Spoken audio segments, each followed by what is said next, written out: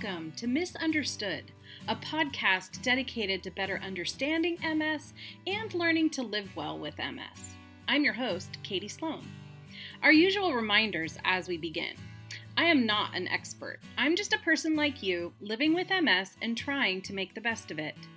Misunderstood is based on my personal experience, what I've learned from my doctors, other care providers, and my own solutions-oriented research and pattern-finding obsession. While the majority of the information I share has been vetted by doctors, I am not a doctor. My intention is that you use the information shared here as a springboard for discussion between you and your doctor regarding your future care options. And lastly, MS impacts each of us uniquely. I hope to shine a light on a wide range of approaches and strategies for living better with MS.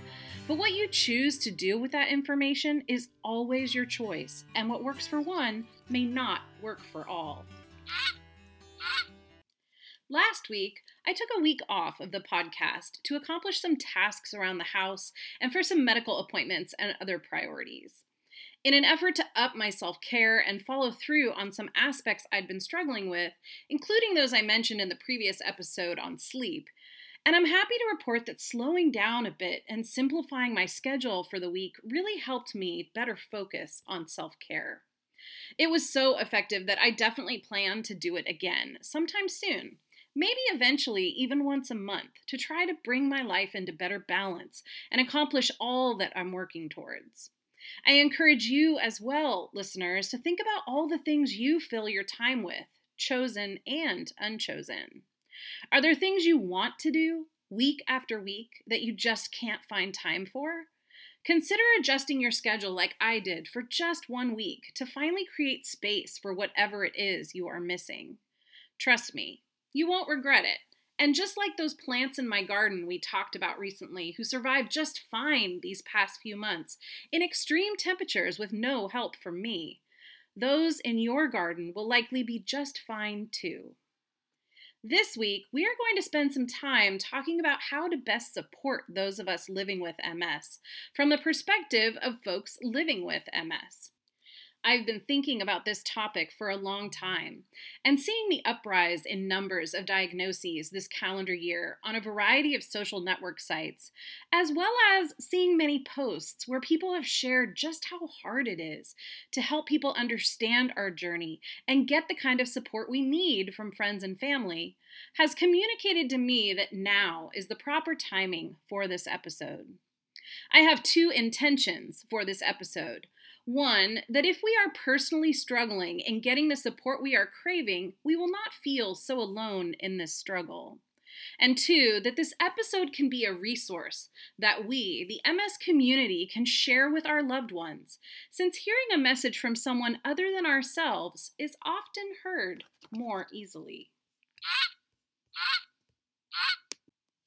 My gratitude for this episode is for my parents, and specifically for how they made efforts early on in my diagnosis to better understand the journey I was facing, and to learn how they could better support me in the way I needed support.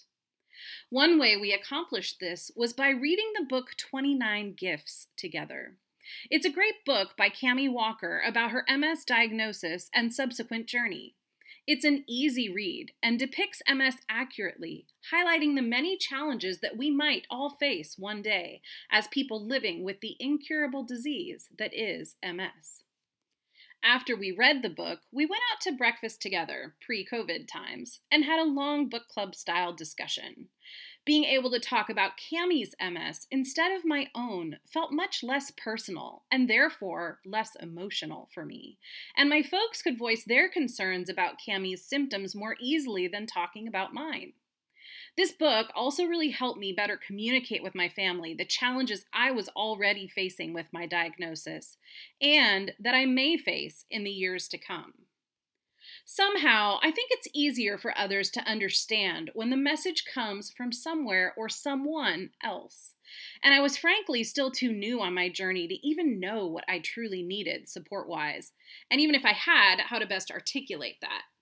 All of us had a very positive experience reading and discussing the book, and to me, it felt like it brought us closer together as a family. So today, thank you both for taking the time to read and discuss this book with me years ago now. And thank you too for continuing to listen to me as I learn more about what my dedication to living well with MS demands of me and us. I'm forever grateful and appreciate your ongoing support. Before we move along, it's important for me to also share as well that some of their early actions and the actions of some of my close friends didn't feel terribly supportive of me at the time. While I'm very transparent about most aspects of my life and quite comfortable with that, learning to live with an MS diagnosis was a little different for me, and having my diagnosis shared widely by others was a struggle for me, especially when shared with distant relatives or former colleagues I don't see much, if ever, who frankly just like to gossip. So I'll say this. Disclosing personal health information is a very personal decision, and I ask that listeners take that to heart today. There is a reason HIPAA exists. Formerly known as the Health Insurance Portability and Accountability Act, it was signed into legislation back in the 90s. These regulations were enacted to improve the health insurance system and to ensure the confidentiality and privacy of protected health information. Coming to grips with a diagnosis like this takes time to process, so holding off on sharing someone else's news until they are ready is much appreciated. Most of us experience a period of shock and extreme uncertainty when we receive our MS diagnosis. As we, and you, learn more about MS and we learn that our body is essentially attacking itself, it's a very complicated concept to process. And looking back now years later, I finally see with clarity how that self-betrayal of my own body attacking itself made it really easy to feel like I was being attacked by others too, even those with the best of intentions. Providing gentle support along with a ton of patience while we regain our bearings and allowing us to share our diagnosis when we are ready in a way we are comfortable with is one of the most compassionate and supportive things you can do when your loved one is diagnosed with MS. The very first thing I believe is critical to say about how to best support someone with MS is to acknowledge that MS impacts each of us uniquely. This is one of the hardest things about this disease. Let's think about that for a moment. With most major diagnoses, there is a clear path forward for treatment and stages of progression. So we can find out through medical testing where our entry point is on the continuum and have some faith that our caregivers can somewhat anticipate what lies ahead for us. Sure, there might be some choices as far as treatments, but for most major illnesses, there is a clearly established protocol for what the patient can expect moving forward. With MS, there is no such clear path. There are some reliable signposts along the way. For example, we know that most people are diagnosed with relapsing remitting MS, and then at some point may progress to a more progressive form of MS. But again, that's not always the case. We do know that MS is progressive, meaning that it will, slowly over time, at a rate unique to each of us, become more of a barrier. And why MS is defined as a quality of life illness rather than a life-threatening illness. This high level of uncertainty, however, feels like a rug pulled out from under you. It seems like everything has changed overnight. The fear and uncertainty is palpable. It's important also to remind everyone that an MS diagnosis is often not arrived upon easily. It takes an average of 3 to 5 years for an MS diagnosis because there still is no definitive test for MS. MRIs are great tools, as are lumbar punctures, also called spinal taps. But neither is definitive, so neurologists have to rule out many other possibilities prior to landing on an MS diagnosis.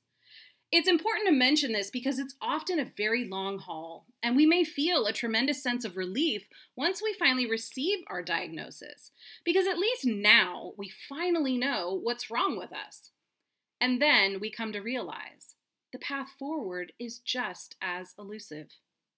In choosing a disease modifying therapy, if we choose that route, there are now so many to choose from that it can be quite daunting. None come without risk or side effects, and the higher efficacy treatments that come in tandem with more serious side effects are often also extremely expensive and frequently not honored by insurance until other lower level treatments fail.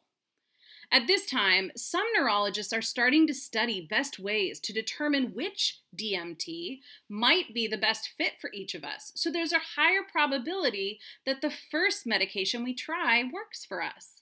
But currently, we have to try the scientific method and experiment on ourselves.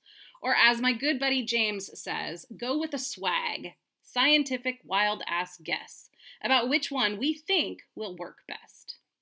This is really tough when we think about what a treatment failure can mean for us as we go through trial and error to find the right treatment for us. For me, a treatment failure while on Copaxone meant a severe case of optic neuritis that eventually resulted in my disability retirement in my 40s, when I had hoped to continue my treasured livelihood of training and coaching teachers for at least another 20 years. It's easy to wonder how my life would be different if I had found the right for me treatment first and been able to prevent optic neuritis.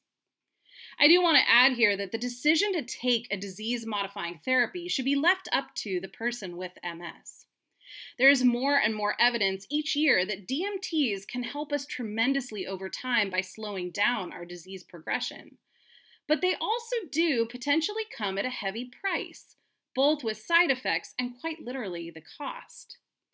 Just as each of our MS journeys is unique, so too must be our chosen path forward. It's important we learn to listen to our internal voice for guidance and honor what we believe is right for us. It's our life, our body, our choice, and how we decide to live with MS. So, of utmost importance, understand that your loved one is going through a huge upheaval in their life with no clear, obvious path forward. It's a time where most of us feel very alone. This is especially challenging if we have personalities where we typically defer to our doctors to tell us what to do next.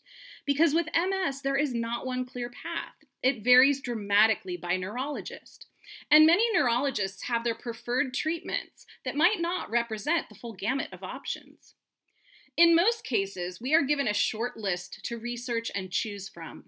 And honestly, if you look at the treatments, there is no easy winner. They all come with a hefty dose of side effects and risks. What's most important is that your loved one chooses something that they are most comfortable with. Learning to be a better advocate for ourselves, however, can take time and patience, especially if we typically, like I previously mentioned, defer to doctors as medical experts to help us choose that path forward. This is also a time where your loved one might benefit from obtaining a second opinion. I did that, and it was tremendously helpful since each neurologist suggested a different DMT, and choosing one of their recommendations over the other felt like I was honoring one doctor over another, which didn't feel right, as I highly respect them both and their divergent perspectives and approaches to MS treatment. I eventually asked them to hop on the phone and come to consensus with their recommendation, which they did. I felt really good about that decision and have been on that therapy over 4 years now with no new progression per my MRI last week. Let's take a few moments now to talk about empathy in the context of MS. First of all, empathy is defined as the ability to understand and share the feelings of another. I haven't met anyone with MS yet who would wish this disease on a loved one, even if it meant that they could then better understand our challenges. This is one reason why I believe it's so important to connect with others living with MS. That's the only way to find others who truly understand. For those who don't have MS, finding ways to empathize with someone newly diagnosed with or living with MS is important. Empathy is what connects us. Making efforts to empathize, even if you can't truly understand, will go a long way in helping your loved one feel supported. Showing empathy doesn't mean we personally have walked in someone else's shoes, but it does show that we can imagine being in their shoes and understand how they might feel. So statements like, I can understand why you might be upset about this. Or, I can see this information is making you uncomfortable. Or a hug, reassuring touch can be helpful displays of empathy. Empathy is different than sympathy, and this is an important distinction. While empathy allows us to vicariously experience and identify with another person's feelings, sympathy is often a feeling of pity or sorrow for the feelings of others. With empathy, we feel with someone else. With sympathy, we feel for someone else. The last thing someone needs when facing a life-changing struggle like an MS diagnosis is an outpouring of sympathy. And in fact, that was one of the hardest parts of the process for me. To have people that I didn't even know knew about my diagnosis bombard me out of left field with no warning, with stifling bear hugs and uncontrollable sobs like I had already died or my life was no longer worth living, was extremely upsetting, especially when this happened in a public place, like church when I was about to sing in front of hundreds of people. This again goes back to honoring your loved one's wishes and the importance of them deciding what is shared when and with whom. Empathy is a learned practice that begins ideally in childhood. Biologically speaking, females tend to naturally be more empathetic than males because they inherently are attuned to be more aware and more keenly observe other people's feelings and the subtle cues that others give off. Those who have experienced the widest range of emotions and those who are most in touch with their feelings are also more able to empathize with what others feel. There's more to talk about empathy, though, because it's a very misunderstood concept. Often, we think empathizing is synonymous with consoling someone, or we think that helping them fix the problem or giving helpful advice is empathy. We might also think empathizing is wondering how we'd feel or react if we were in the same situation. And that's closer, but in thinking about empathy in this way, we are actually still focusing on how we would react. And in doing so, we don't learn anything about the person we're trying to support. And we might make incorrect assumptions about how they are feeling or what solutions they are considering. True empathy is something a little different, and I want to touch on that today so that we all understand with clarity how to best support someone in any hardship through extending empathy. In a nutshell, true empathy is being in the present moment with another human being. It's not figuring out the right words to say or even trying to ease pain or offer strategies. Many people struggle with empathizing, according to experts, because we don't truly know how to empathize with ourselves, which is a vital awareness in the ability to be a strong empathizer to others. It does make sense. How can we sit with someone else's pain if we can't sit with our own? It's important that we learn to understand and connect with our own personal range of emotions, as it's quite typical to learn over the years to ignore, avoid, or discount our feelings. So step one in becoming a strong empathizer is to reflect deeply on our own feelings and fears. Once we have a clear idea of our own thoughts and emotions, we can better differentiate our own feelings and thoughts from those of others. Which is important because without it, we may just project our own feelings and needs upon others. And even if we have the best intentions in helping someone, trust me, that is not the likely impact our actions will have. Separating observations from judgments helps us learn to practice stronger self-empathy. Focusing on what we see or witness rather than how we feel or intuit from a situation helps us focus on the facts. When trying to listen to someone empathetically, Stephen Covey, in his book, The 7 Habits of Highly Effective People, Powerful Lessons in Personal Change, wrote, "The essence of empathetic listening is not that you agree with someone. It's that you fully, deeply understand that person, emotionally as well as intellectually." And what that means is that we go into conversations with the sole goal of understanding the person. This means we aren't focused on what we're going to say back to them or how we connect with them. We rather are present with the person, paying attention to their words, reactions, and gestures. We, in essence, reflect their empathy back to them by validating that we hear what they are saying and we care. However they feel, whatever they need, that is their truth. by listening and respecting their truth without judgment, without trying to eliminate it, solve it, or change it. It's not easy, but it's a powerful thing to truly empathize, to create space to allow someone to be exactly how they are and who they are in that moment. That is what makes someone feel truly heard and understood. And this is precisely why practicing true empathy is such an important tool for someone living without MS to support someone who is living with MS. We don't need advice. We'll get that from others who are further along the road of living with MS when we are ready to seek that information. Rather, what we do need from those whom we love is a kind, patient, listening ear, a shoulder, a gentle hug, someone who can just sit with us, listen, and be. Reflect back to us that you hear what we're saying about how we feel. We don't expect nor want you to understand. We just need to be held, figuratively and sometimes quite literally. A lot has changed for us, and that's a huge mental load to carry and sort through to make sense of. But we'll get there, and much faster with strong, empathetic support. I also want to mention here that for myself, as a highly empathetic and emotional person who has studied these frameworks and techniques for decades in my coaching practice, I still struggle with focusing solely on empathy when supporting someone. I'm hardwired to be solutions-oriented and often actually, in a way, feel the pain of others, so I want badly to help. This means I have to work really hard to save my suggestions for when they are asked for. Luckily, MS is an incredible teacher. Slowly, I'm learning that the most effective way I can share strategies and suggestions is through this podcast and by sharing my own story and research. It's here as an offering. What others choose to do with the information is their own, and that's exactly the way it should be. All this to say, learning to be solely empathetic is not easy, and it's a journey. What matters most is that we try. So, beyond being truly empathetic, what else can we do to show our support?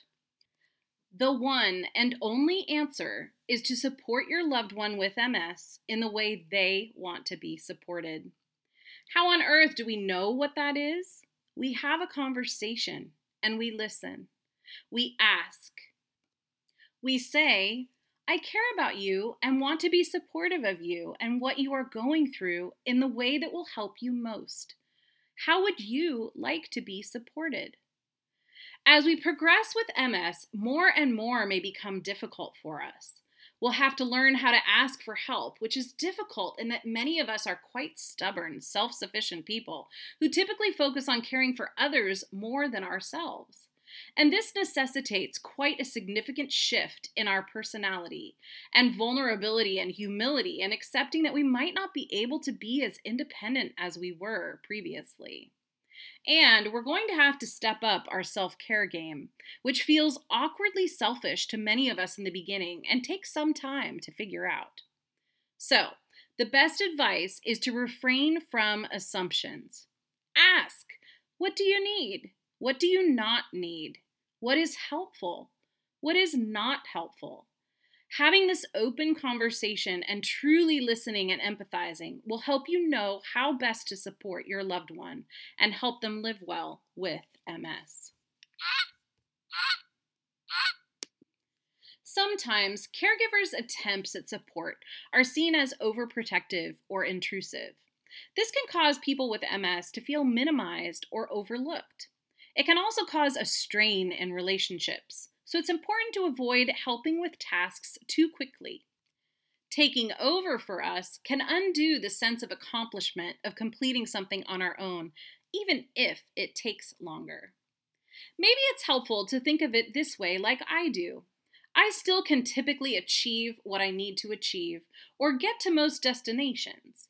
But nowadays, I often take the winding country road rather than the direct highway.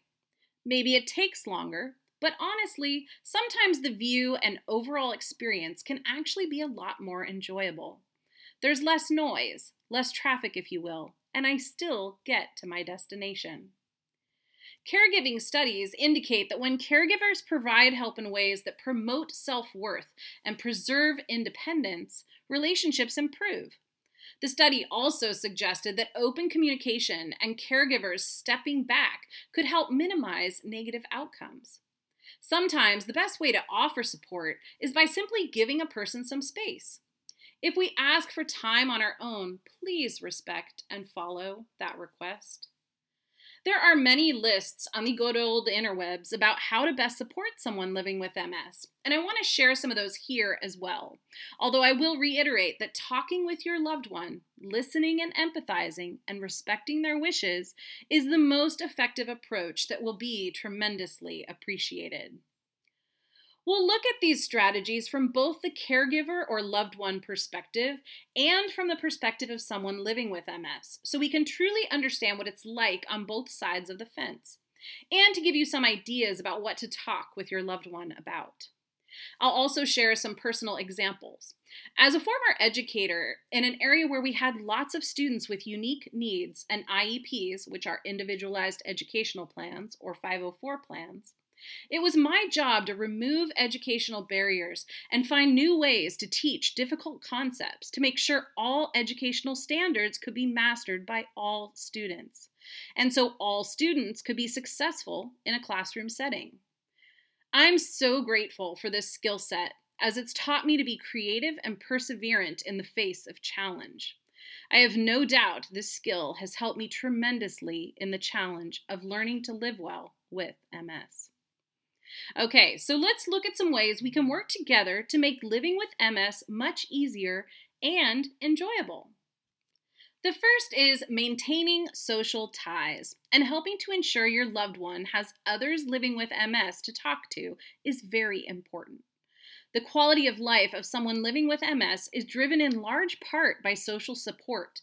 And in fact, research published in the European Journal of Neurology found that social support was so important to patients with MS that the researchers recommended that patients be asked about their level of support, among other factors, every time they visit their doctor.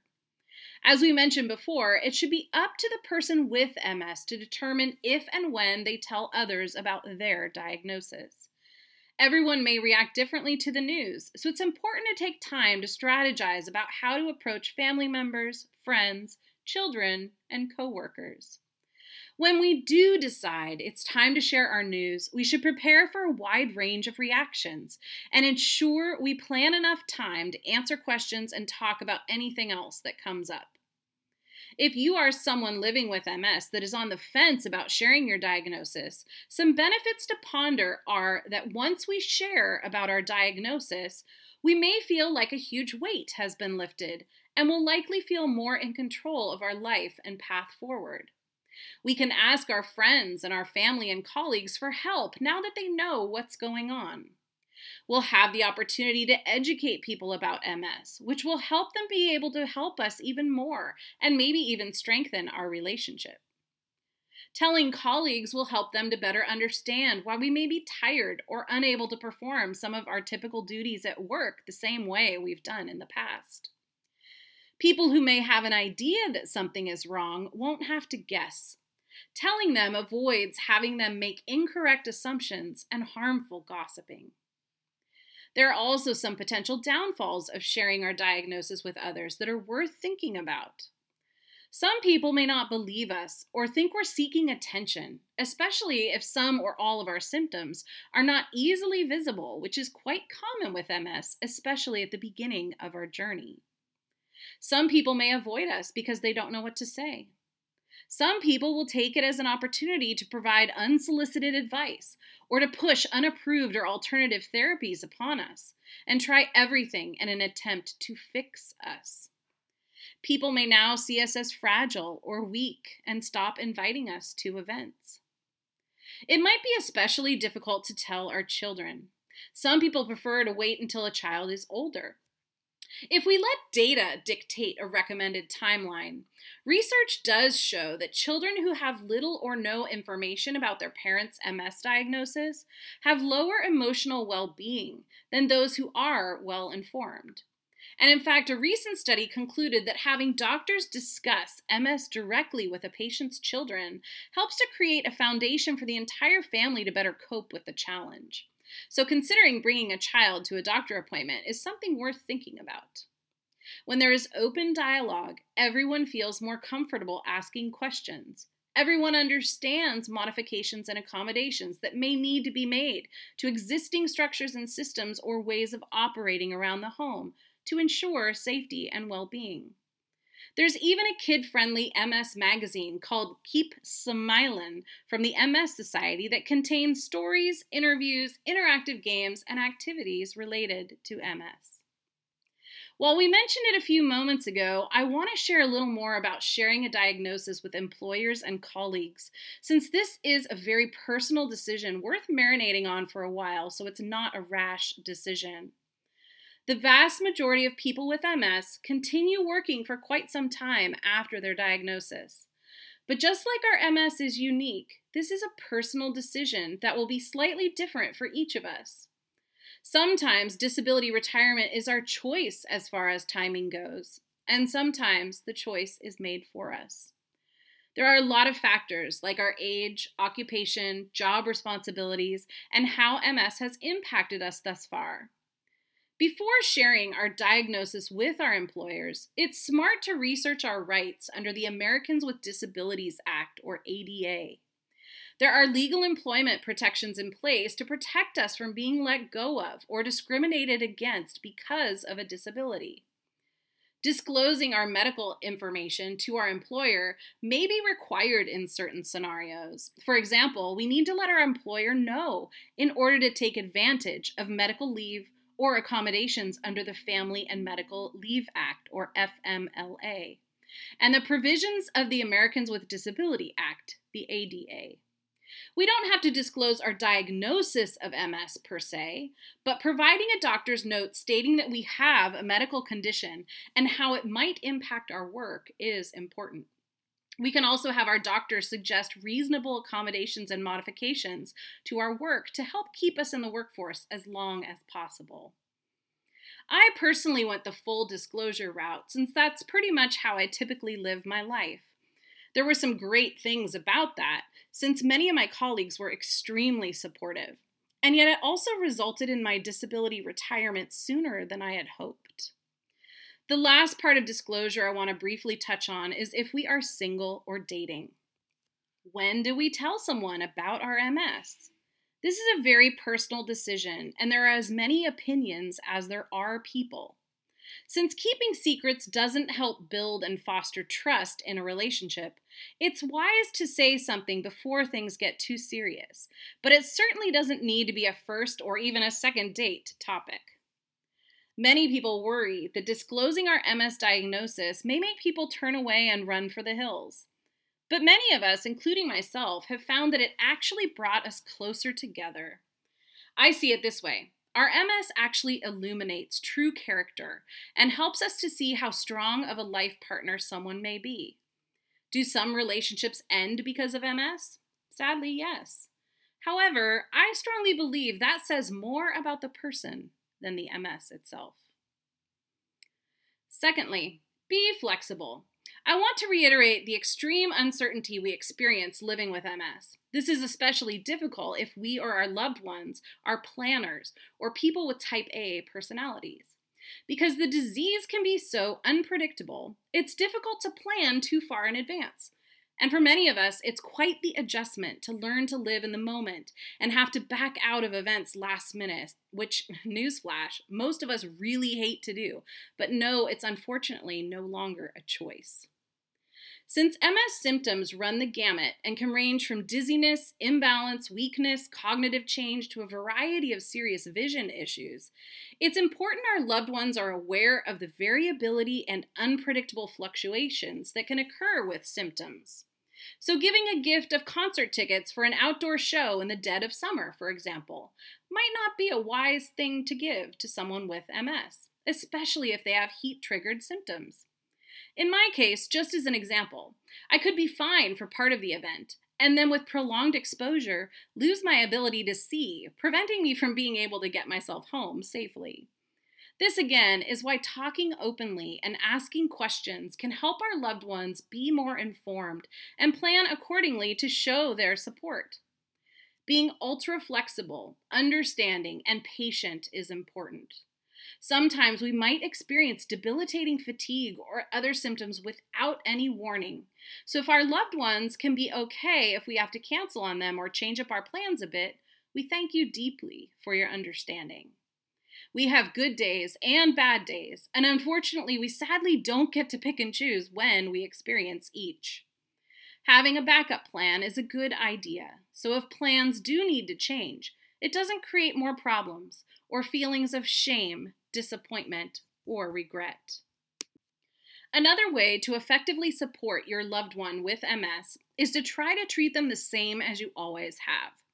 Sure, you might help them more than you did in the past or in a different way, but be sure to also keep sharing your own struggles, since healthy relationships require mutual support. For example, a loved one might feel like they shouldn't ask for help from someone with MS out of fear of burdening them. But it's highly unlikely we'd feel like that. It's more important now than ever that we continue to feel helpful and useful to those around us that we love. Another good way to provide support is to research to learn as much as you can about MS. There are a ton of online resources just a Google search away. There are even educational programs like webinars, YouTube instructional videos, and support group caregiver meetings and other events. There are books for families and for children to help them understand their loved one's MS. Most of these are free downloads. Becoming more familiar with MS can help you better understand what your loved one may be feeling, even if you can't see their symptoms, which is true with so many of our symptoms. As you research, you'll learn that MS is a chronic disease that affects the central nervous system. It can cause a wide range of symptoms, which vary greatly from person to person. Likewise, helping us stay up to date on new treatment options and clinical trials can be really helpful. There are several different types of MS, and each requires a different treatment plan.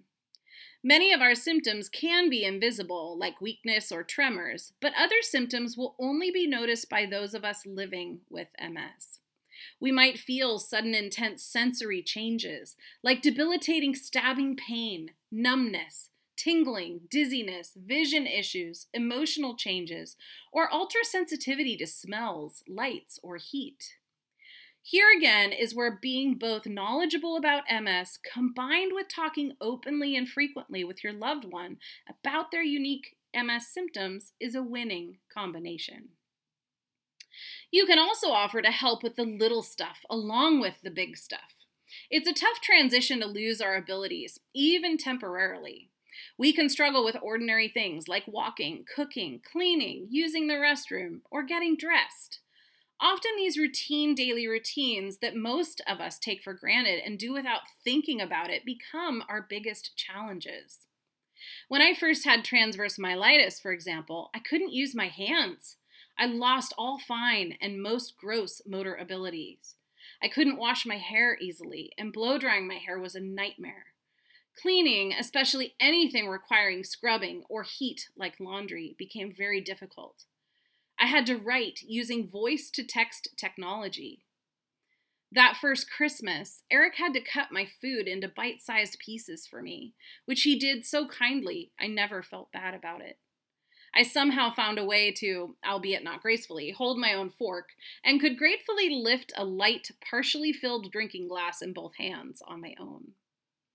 So, dividing and conquering household tasks, breaking them into smaller chunks by doing a little bit each day over the course of a few days, and offering to help out with things like folding laundry, vacuuming, washing dishes, and so on, can be very much appreciated. And in fact, this is precisely why I now have a preferred love language of acts of service. I had always been fiercely independent, but suddenly needed help with very basic personal things. Luckily, with relapsing remitting MS, which is the type of MS I currently have, I did recover most functionality over time. So again here, it's critical to have open channels of communication so everyone knows when we might need assistance and when we'd prefer to be more independent. Oh, and if we say we've got it, Let us do it independently, please. We've lost so much. If we can, we often want to. Another way to support a loved one with MS is to financially support MS charities like the MSAA or the MS Society, amongst others. Research is important since there is currently no cure for MS. We are fortunate to have many options for disease-modifying therapies that we might choose to use to slow our overall disease progression over time, and yet all of this takes money. If you do like to donate to good causes, I've been especially impressed with the MSAA, MS Association of America, in that they put their dollars directly into helping people living with MS who are struggling. I personally know people who have received funding for electric wheelchair batteries, home access ramps, accessibility remodels of bathrooms, etc. When Eric casually mentioned years ago that he had been donating to MS charities for some time, it meant the world to me. It showed me he cared about me and our future together. Another way to assist us in living well with MS is to help us stay physically and mentally active. Daily exercise is important for many reasons, including mood and fatigue management, but it might need to look different than what exercise used to look like for us. Even stretching is movement, so it's possible we may need to adjust our definitions of exercise, and you might too.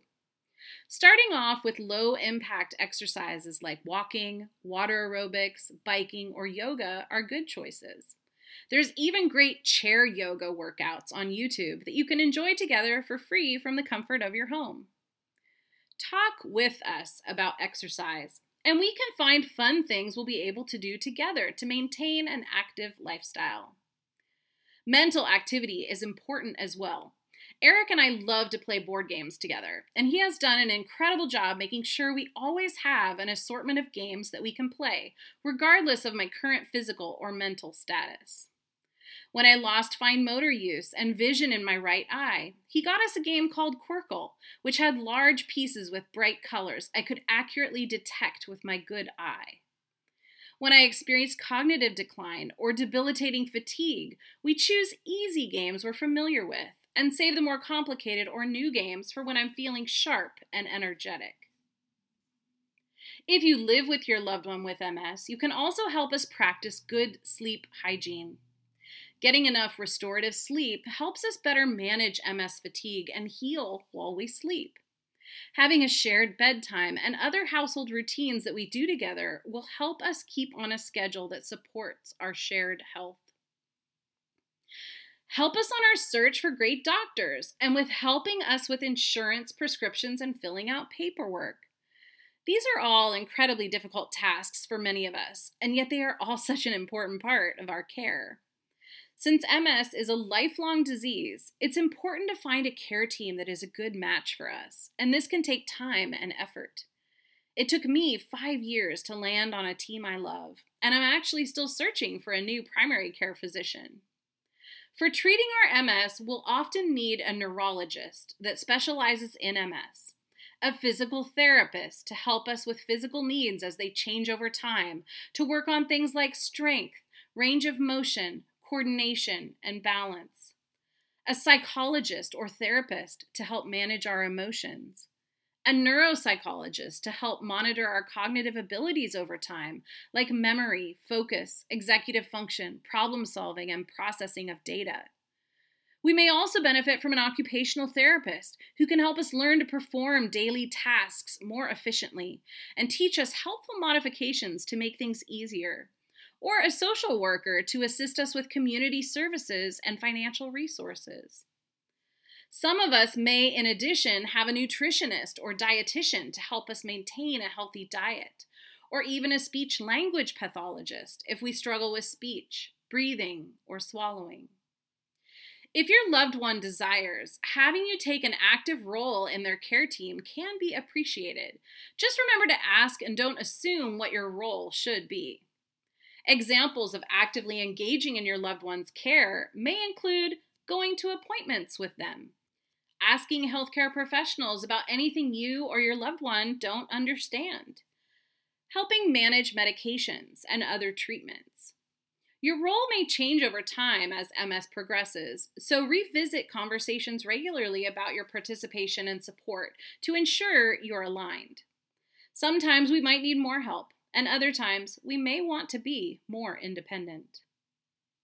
Another way you can really help us is by supporting us in an effort to eat well by eating well with us. Food is the best source of the nutrients we need to maximize our health, and research shows that folks with MS who maintain a healthy weight usually have much less disability progression and brain lesions over time. In recent years, there's now very compelling research linking the importance of digestive health to living well with MS. It's much easier to eat healthy when everyone in the home agrees to support one another in that endeavor. And cooking together has also become one of our greatest joys. Eric manages anything involving heat and sharp knives, and we do a lot of batch cooking together, so we have easy, healthy go-to meals readily available for those days I'm not feeling well enough to cook. We've also invested in cooking tools to make cooking easier. For example, the air fryer Eric got me as a gift is great during the summer so we can avoid using the oven. It makes perfectly cooked veggies and our favorite spicy chicken meatballs in just minutes. Or the Instapot that helps us make delicious hearty stews in winter, even from frozen, in a jiffy.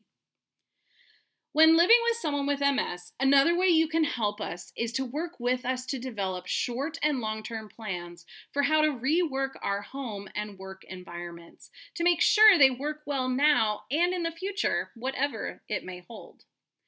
For example, Eric and I moved almost 3 years ago so we could set ourselves up for long-term comfort. We moved to a significantly more affordable home without steps or stairs, with wide hallways, air conditioning, a dishwasher, and other features that I never had before, but that will make my future living with MS much easier than anywhere we've lived previously. Having air conditioning, a dishwasher, a whole house water filter, an elevated washer and dryer. Those tools help so much, even more than I anticipated. With MS, heat sensitivity is a big issue for most of us, so ensuring we have a safe, temperature-controlled environment is really important. Installing solar this year was an investment, but since installation, we've yet to have an electric bill, even in the crazy prolonged period of extensive heat this summer. At this rate, we'll pay off the solar in just a few years. Our wide hallways can accommodate a large industrial rolling laundry cart that I use now to make most laundry tasks possible, and would work for a mobility aid if I should ever need it in the future. We also have tools like voice-activated, multi-frequency smart lights that are much easier on my sensitive eyes. Maximizing the home environment also includes things like reorganizing so that commonly used items are easily accessible and labeling items in storage so it's easy to find things we need when we need them. For example, my bathroom cabinets now have lists on the inside of the door to indicate what's on each shelf so I can find what I need even when I can't remember where I put something. Gadgets, like a jar opener in the kitchen, can also make life much easier, and organizing plates in lower cabinets has helped a lot for emptying the dishwasher. And in my office, I now have an ergonomic desk chair, special low-frequency desk light, and special glasses to reduce glare and ease my sensitive eyes while using screens. All of these strategies and tools make my daily life easier now and also give me peace of mind for the future as my needs will likely change. Adaptations to the home may improve safety, accessibility, and independence, and could include adding ramps, kitchen or bathroom renovations, or adding handholds or railings, to name a few.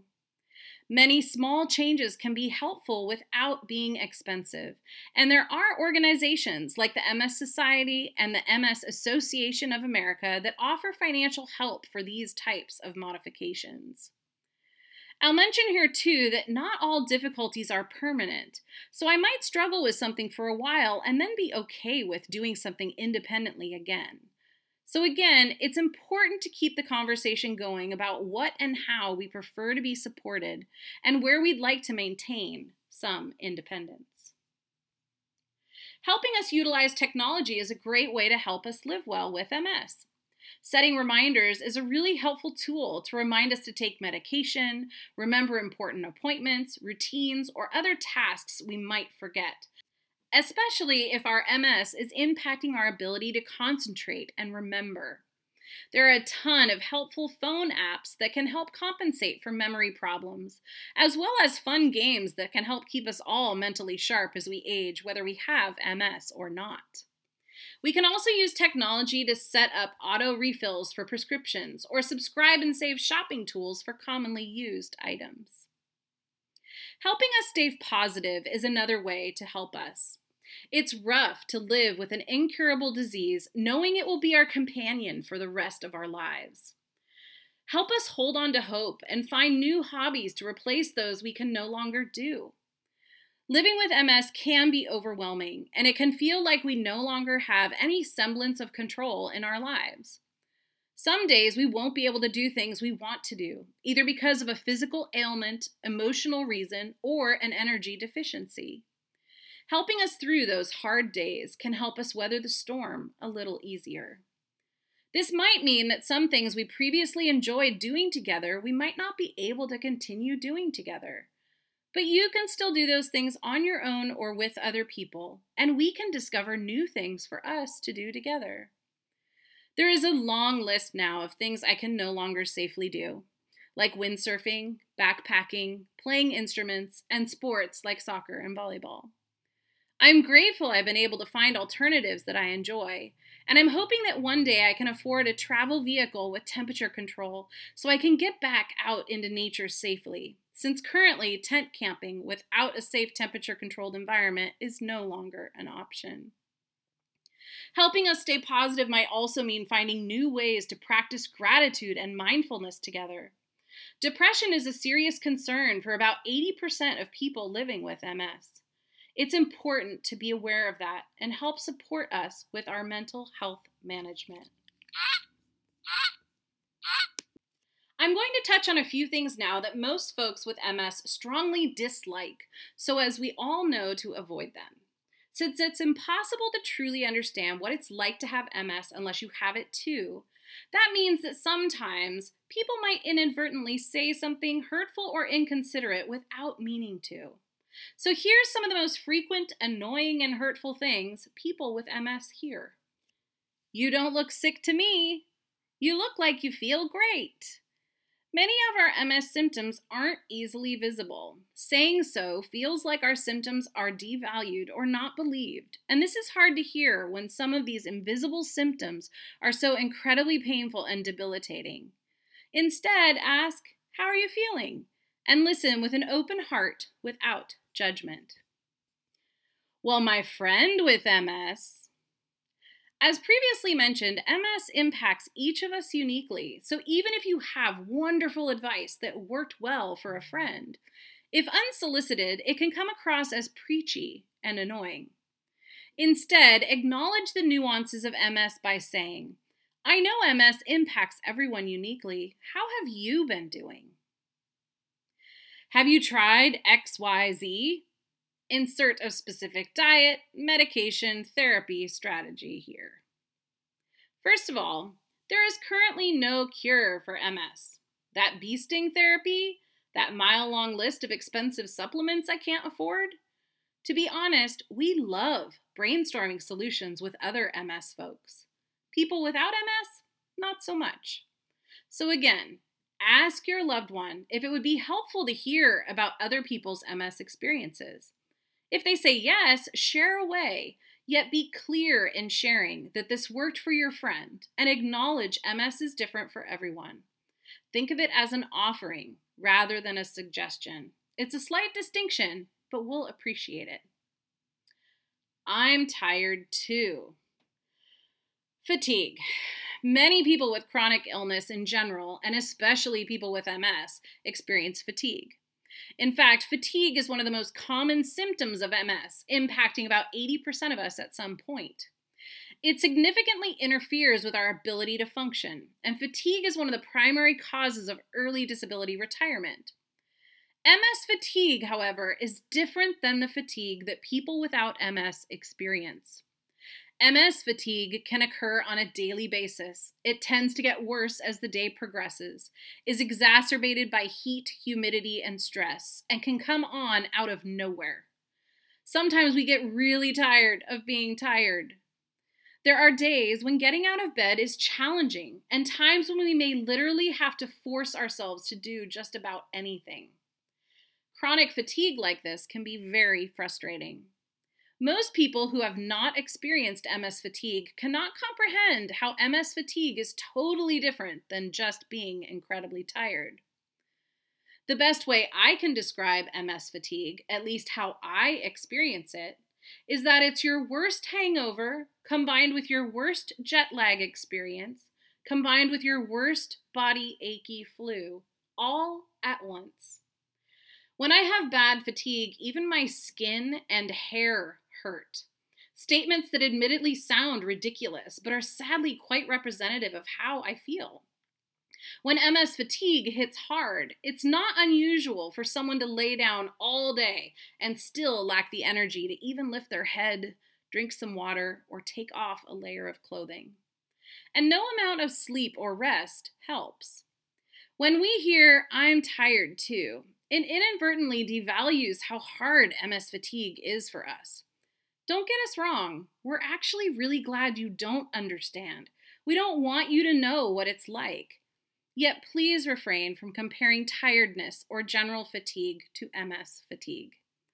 MS fatigue is a bear. We are not lazy. And yes, people have said that to many of us too. While we don't want your sympathy, we also don't find insults or directives about what we should do or not do very helpful. I don't know anyone with MS who wants to do less. We all want to do more. By helping us in the ways we shared in this episode, you will be a true partner and have a tremendous positive impact on how well we are able to live with MS. Most of us also really don't appreciate being asked, "Why do you think you got MS?" This is a heavy question. For many of us, the further along the journey we get, we do develop an understanding about some of the risks that might increase our chances of ending up with an autoimmune disease, including but not limited to MS. The true cause of MS is still unknown, and most risk factors, both genetic and environmental, are out of a person's control. There are some aspects of the disease that I discuss in other episodes that may shine a light on some behaviors, experiences, and mindsets that can impact our chances of ending up with MS. Diving deeply into those topics can be extremely enlightening and also pretty emotionally intense, so doing so with a skilled therapist is recommended, as the past can inform the future. Once we're made aware of these barriers to better health, it's our choice to change them. But getting MS or having MS is not anyone's fault. I also want to acknowledge here today that caregiving is hard and can take a lot out of us. I have not cared for someone living with MS, but I did in-home care for my dear Grandma Lorraine, who was my bestie for years. So I know how taxing that can be. Part of being a good caregiver is having strong self-care to help maintain your own health and avoid burnout. And in fact, modeling this self-care for your loved one, or even better, embarking on that journey together, can be very powerful. Advice for caregivers is truly good advice for us all. Get enough sleep, exercise daily, even if it's just stretching. Take time for hobbies, ask for help when you need it. Caregiver burnout is real. If you recognize any of the following, be sure to take time to get the support you need so you can continue to care for your loved one. Like emotional and physical exhaustion, becoming ill yourself, diminished interest in activities you typically enjoy, an increase in sadness, anger, or irritability, trouble sleeping, or feeling anxious. If you recognize any of these signs in your own behavior, call the National Multiple Sclerosis Society at 800-344-4867 and ask to speak with one of their awesome navigators about your struggles. They are great supports for caregivers and for folks living with MS alike. There are also a few other resources for caregivers to help them lead more balanced lives and manage caregiving responsibilities in a healthy manner. The Caregiver Action Network hosts an online forum where you can connect with other caregivers. This is a good resource if you want to share advice or talk with others going through the same experience. There's also the Family Caregiver Alliance that provides state-by-state resources, services, and programs to help caregivers, and they also have a monthly caregiver newsletter. The National MS Society has the MS Navigators program where professionals can help connect you to resources, emotional support service, and wellness strategies.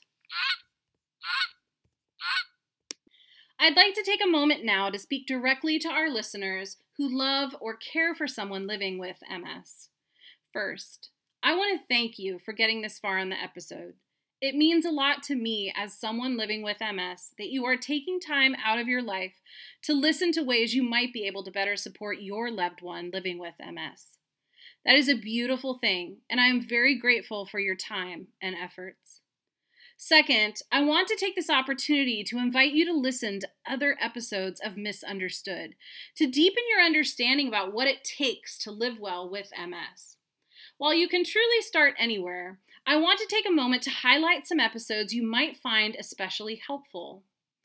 The introductory episode, episode 0, is all about finding people who truly understand and why I believe it's so important for people with MS to join hands and hearts with others as their primary MS support. This doesn't mean that you don't and won't continue to play a very important role in your loved one's life. But it does mean that there are other people out there who are better equipped to support your loved ones in certain ways that you can't. And dividing up the support is in no way, shape, or form saying you aren't doing enough. It's just a special kind of support that only someone else living with MS can provide. Begin to see that as a positive, and one way to do that is possibly by me sharing about how this choice impacted my relationship with my partner, Eric. Before I made the decision to create my own support spaces online to meet up with other folks with MS, I pretty much talked with him about everything MS. He tried his best to be understanding and empathetic, and he did pretty good. But as I shifted over to talking more about my MS with other people with MS, that allowed our conversations to be about other things, and it helped us both to keep MS in perspective. It is a part of me and a part of our relationship, but it is just that, a small part of who we are as a couple. So being a part of the MS flock helps nurture that part of me in the way I need to be nurtured and leaves my partner and I to focus on other, more enjoyable aspects of our life together. Episodes 1 and 3 are all about mindset and how important it is for us to stay mentally strong and positive. The episode also includes some effective strategies to help that you could participate in alongside your loved one, as they are widely applicable to a variety of typical life challenges. Episodes 2 and 16 feature Dr. Susan Peyrovi, my integrative medicine doctor who also has MS. In episode 2, you'll get to hear a lot about her story and how she navigated her diagnosis and pivoted her career to help herself and others with MS. In episode 16, she revisits us to share her top tips for nutrition for MS, as well as ways to make cooking healthy easier. Episode 4 focuses on the power of gratitude and how it can be an effective healing agent in our lives. The research is overwhelming regarding the positive impacts practicing gratitude regularly can have on us all. Episode 5 focuses on self-care, which is something many of us living with MS struggle with, since we often spend more of our energy caring for others rather than ourselves. With MS, we need to make our self-care a priority, and this episode contains a lot of strategies for how to make that switch. This is another way you could work with your loved one to create new routines together to support self-care for you both. Episode 6 focuses on love languages. When someone goes through a massive life change, like an MS diagnosis, our priorities naturally change.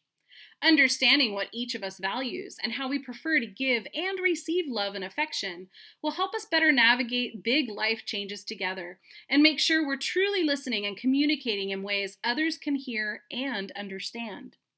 Eric and I reassess our preferred love languages together regularly. It helps us stay connected through the years as we both change as we age.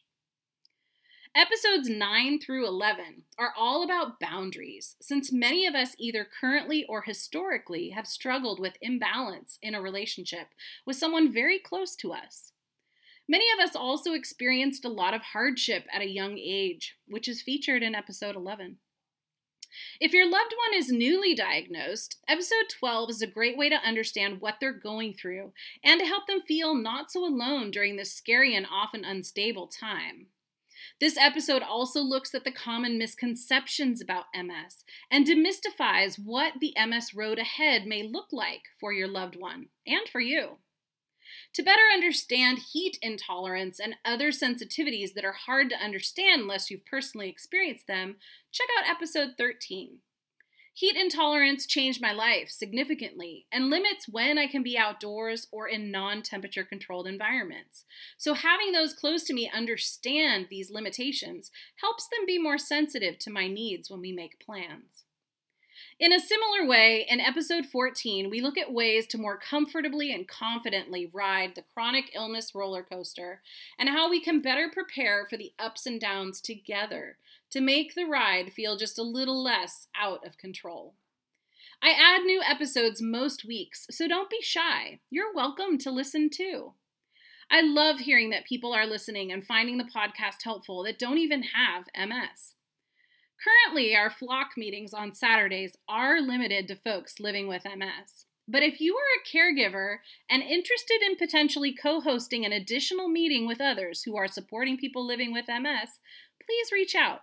I'd love to chat with you to explore that option further. My hope is that after listening to this episode, we, one, all understand how uniquely MS manifests itself for each of us living with MS. So it's very important to remember our journey, and our struggles and solutions will be our own.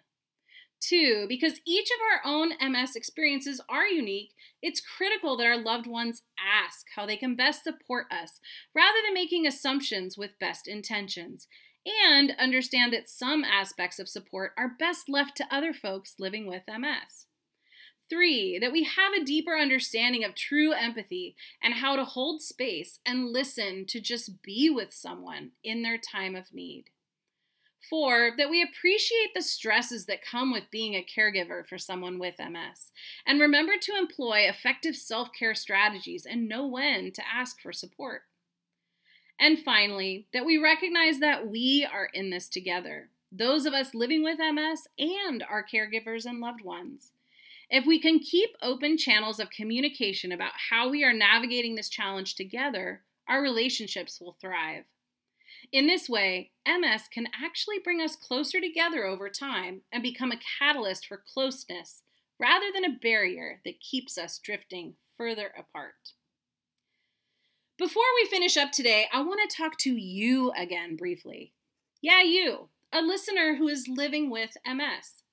Most of this episode today was geared toward helping to communicate some important messages to people in our lives who care about us and might not yet understand how to best help support us in ways we appreciate. Yet there's a couple other really important messages that we need to hear too. It's important that we understand just how difficult it is to offer someone deep empathy when we have no personal experience to understand what they are going through. So first, let's be gentle with our loved ones.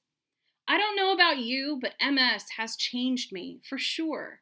And I acknowledge that this may be hard for not only me, but the people in my life who care about me, and maybe feel like I'm a really different person now. I actually am different now, and that's okay. It's also important that we remind ourselves to manage our expectations when it comes to being on the receiving end of empathy and support. Other people with MS are truly the best place to garner the MS-specific support we need, and for us to, in turn, support others.